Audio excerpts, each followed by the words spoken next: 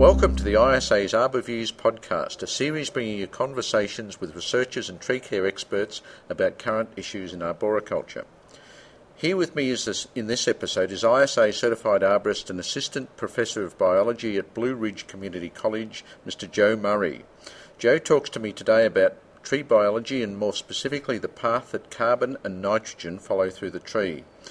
I'm sure most arborists have a basic understanding of how trees function, but by focusing specifically on the path of carbon and nitrogen travelling through the tree, what more can we learn about these elements and functions? There's more carbon and nitrogen being released into the environment, and in order to anticipate what that means to the tree, we need to first understand what carbon and nitrogen is doing in the tree right now, how it enters the tree, how it moves around, and how they're stored. And how is nitrogen vital to the trees and their various functions? Nitrogen is really important in the tree making amino acids. And amino acids are, of course, what makes up proteins. So nitrogen plays a role in the production of chlorophyll, hormones, and even DNA. And how will a better understanding of the carbon cycle within the tree lead to a better overall approach to tree care? On a couple scales, you can look at a community and find that there's places in a community or municipality where it's a carbon source, and it could be an industry, it could be a vehicle with carbon coming out of the tailpipe.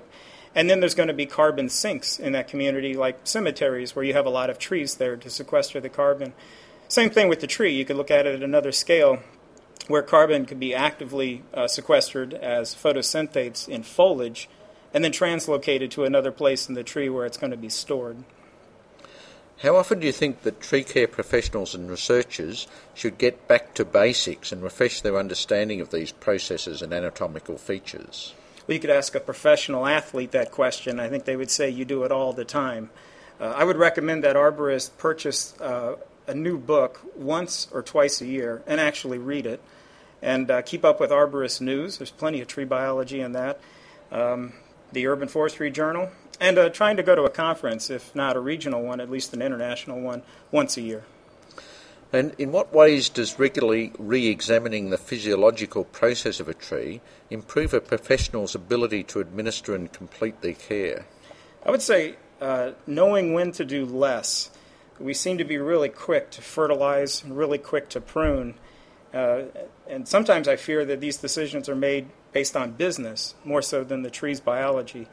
If we understand the hormones and how they move around in the tree and what they're doing, we can work with them as opposed to imposing our will on the tree and practicing tree care without being aware of what's happening inside the tree.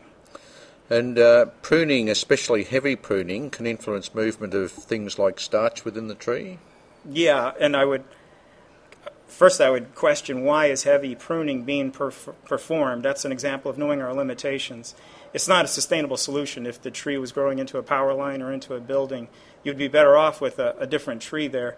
But if the heavy pruning was performed, it would be particularly harmful to conifers because they store a lot of their carbon in branches.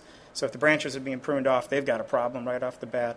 And also heavy pruning is going to deplete the stored carbon starch in the roots. And what carbon is there is going to be needed for sealing the wounds and other defense mechanisms. And have you noticed any changes in tree care management in recent years?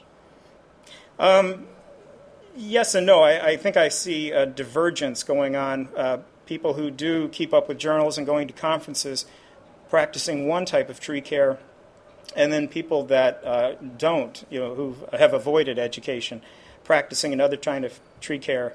And it's really tough on the public to decide what is correct when everybody has expert in the name of their company. So I'm glad with all the certifications that we have going on. I really think it helps to protect the public and municipalities. Okay, well, thanks, Joe, for joining us today, and good luck with training the arboricultural people and community. And thanks for listening to Arborviews.